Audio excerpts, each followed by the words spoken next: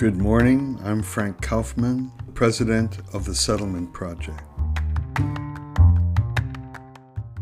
Good morning. I'm doing a piece this morning entitled Sovereignty and Harmony, a working man's guide to assessing what's going on around us.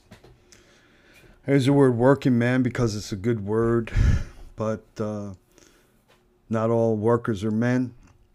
And you can use more awkward phraseology, a working man and woman's guide to assessing what's going on around us, or a working person's guide to assess what's going on around us.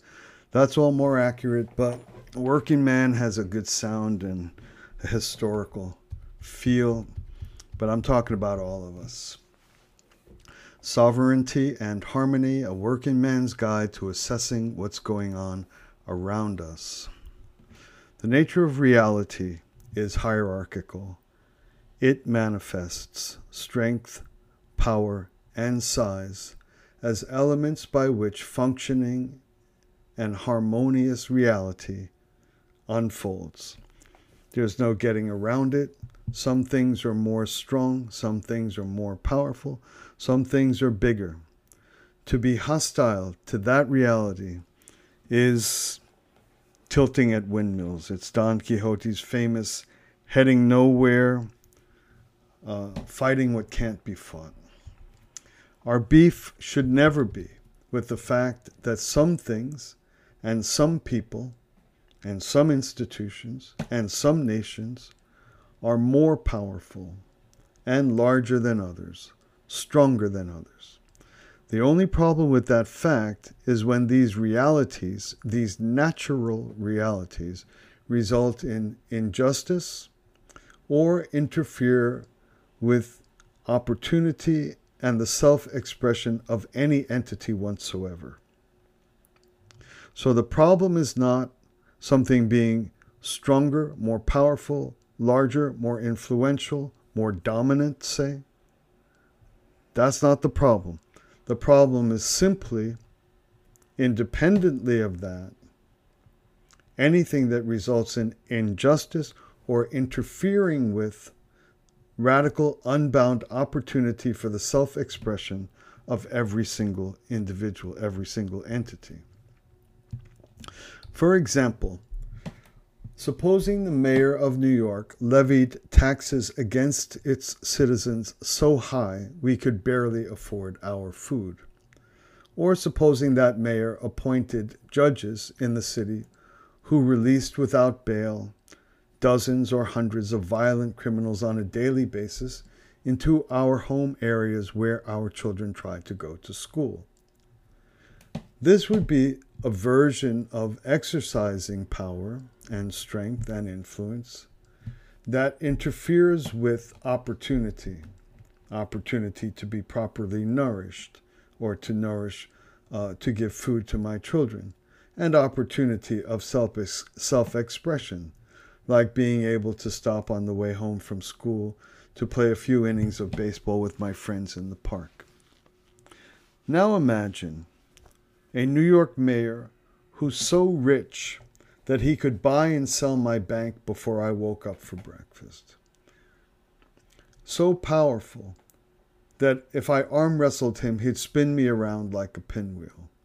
And so big that he'd have to duck to get into my little house.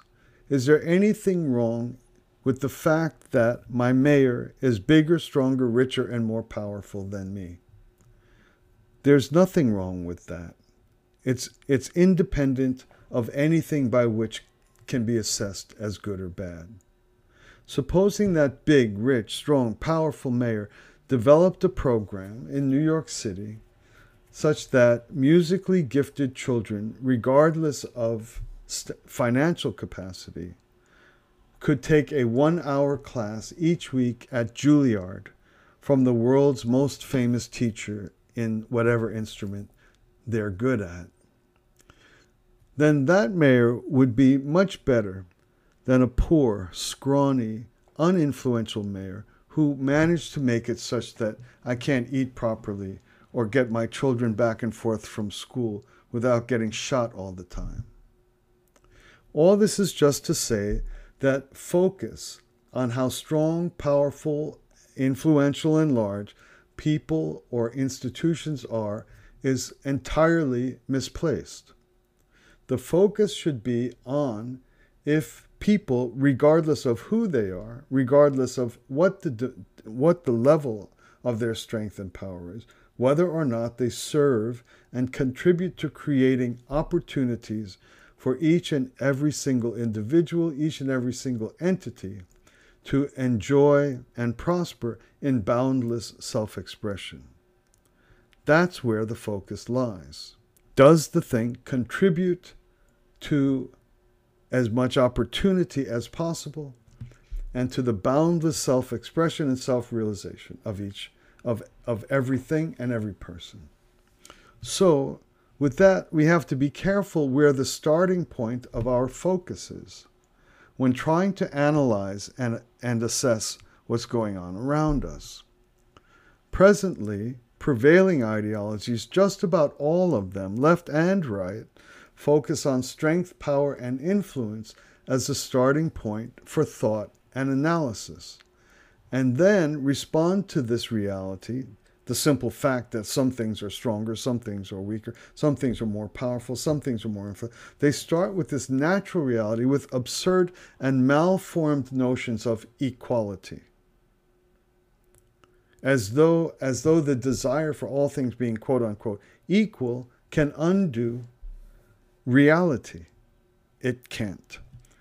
Equality, that which lives in our hearts and that which we aspire to, must be in reality something far different than attempting to undo the power that is inherent in the natural universe.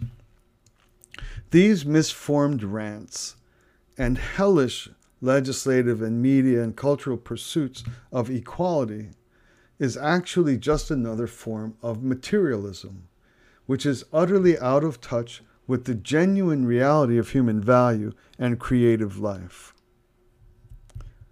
Present obsession with equality, or much worse, exponentially worse, equity, is literally like a rage against the sun and the moon, or a rivulet outraged that the Pacific Ocean is as big as it is. The Pacific Ocean could be 1,000 times bigger than it is and still have no negative bearing on the divine beauty of the enchanting symphony that the rivulet produces all day, all night, for millennia. The ocean does nothing to stop the rivulet from being its very full self. And all power and all hierarchy can equally be as elegant in the Pacific Ocean's non-interference with the elegant and enchanting beauty of the rivulet. All these reflections have to do with sovereignty. Sovereignty, that which should not encroach upon unbound opportunity and unbound authority to pursue the fullness of exactly who I am and who I'm meant to be. This matter of sovereignty is why the American founders worked in every imaginable way to ensure that human individual sovereignty is total, complete, and inviolable. It was trying to anticipate the worst chess partner you could possibly find, and the American founders did everything in their power to protect these two things: our rights, our sovereignty. So part one of this little commentary of mine is this: as we try to withstand the torrential admixture of both information and the stench of bias flooding and washing over us every day, a key lens to help us navigate this, which is burdensome, I have to say, is the concept of sovereignty. Is the person, the institution, the legislation, the political event, the rally, the governor did this or that, the energy company did this or that, car batteries are good or bad. Does the thing being presented to us, does it comport with, is it good for individual human sovereignty? This is the measure. From that, we can go on to reflect upon ever greater complexities of what we're trying to decide about. Does the speaker understand that he or she, for example, in a political situation, does the politician reflect or show the understanding that he or she governs at my pleasure, only if we allow it? They're dependent on our consent. This is the concept of consent of the governed that's cited in the United States Declaration of Independence. Does the proposed law seek in any way to constrict, inhibit, or interfere with my God-given rights? The right to think as I like, believe as I like, speak as I like, write and publish what I believe, assemble as I like, criticize the government as even revolt is a right. It's an obligation. So as we try to take in an incessant flood of information combined with bias and manipulation, the key to beginning to think accurately is to remove our habit of seeing everything in the matter of quote-unquote inequality, size, power, strength, influence, that are irrelevant. They're just a reflection of the nature of reality. Size, power, strength are not my concerns. Human sovereignty are my concerns, given to each person from God. Human sovereignty given to each person from God. This is my concern. If somebody's trying to interfere with that, that's where I'm troubled. Not by how rich they are. I'm not troubled by that. It's a matter that is unrelated to me. It's unrelated to my happiness. It's unrelated to the degree to which I can fully realize myself. Having this clear focus can help us see clearly in a world where there's too much media, and the media is an admixture of information and deception, deliberate deception. I need to find a way to live in that world intelligently and with authority. And so my first observation then is that the issue of sovereignty can be like a North Star, can be a guiding light, can be a compass.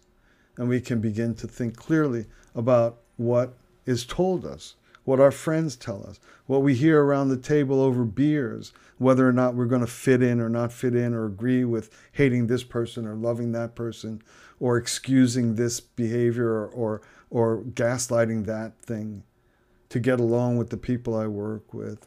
We need some sort of guiding light, North Star. The first one I'm recommending is sovereignty. The second thing to look at, I'm going to posit here, is the question of harmony. Harmony meaning, is what is being put forward have as its essence the advocacy that entities or people or congressional houses or whatever be mutually supportive of one another and mutually beneficial in their relationships and engagement? Is this the essential advocacy of what we're being presented with? The person, the thoughts, the ideas, the things, the legislation, the events. Harmony, mutually supportive, mutually beneficial relationships and engagement.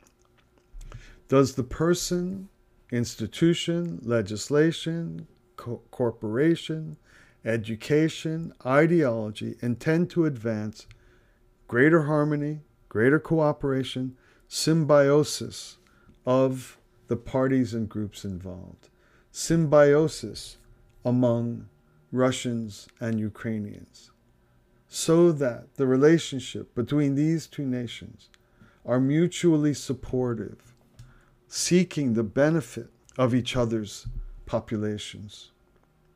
To be pro-harmony means that one must include in one's advocacy or posture the affirmation of humility, of constant learning, and forgiveness. These are requisites for the possibility of harmony. Absent these things, there's no possibility of harmony, because too much is different. Too much, we disagree deeply and passionately about too much.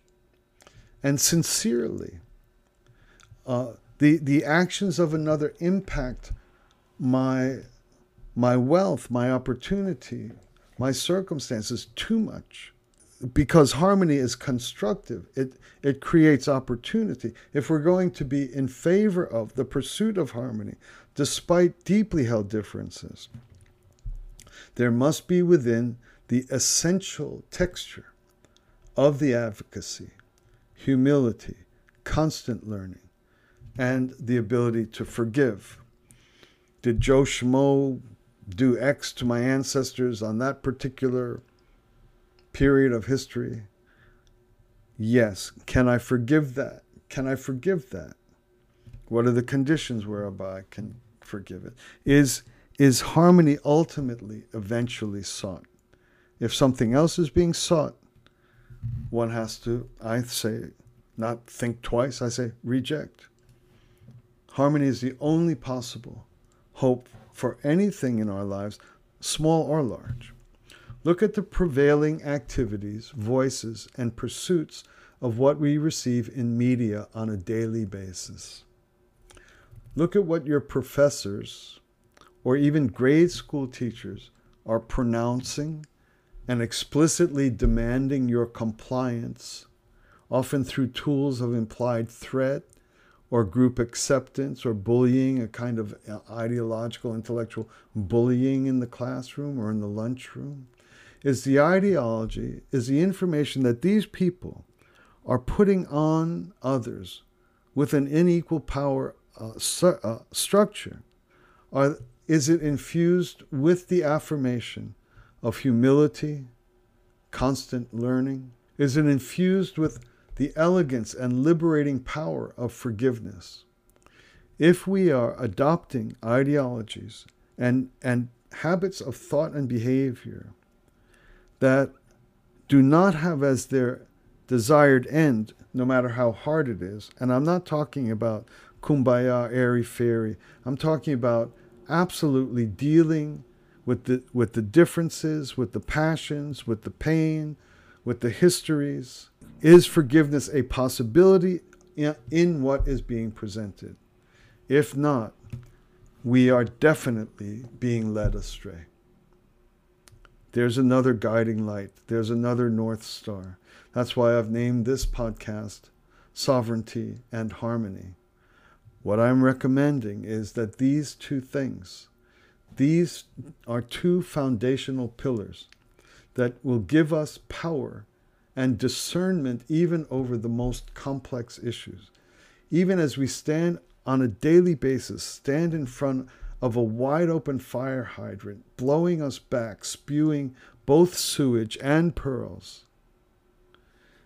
If we have as clarity in the beginning point of what we are listening for, regardless of what's being said, what we're listening for, does it defend and will it advance greater personal sovereignty, autonomy, authority, can't be interfered with, God-given rights for every single person? Does it do that? And does it build on the recognition and need for, and is it accurately communicating the dynamics of harmony? We should build our lives around these two things. Everything else, this is radical, I'll say it, I believe it. Everything else soon manifests as evil and does harm to people, even great harm. Thanks a lot for listening. We'll talk again soon.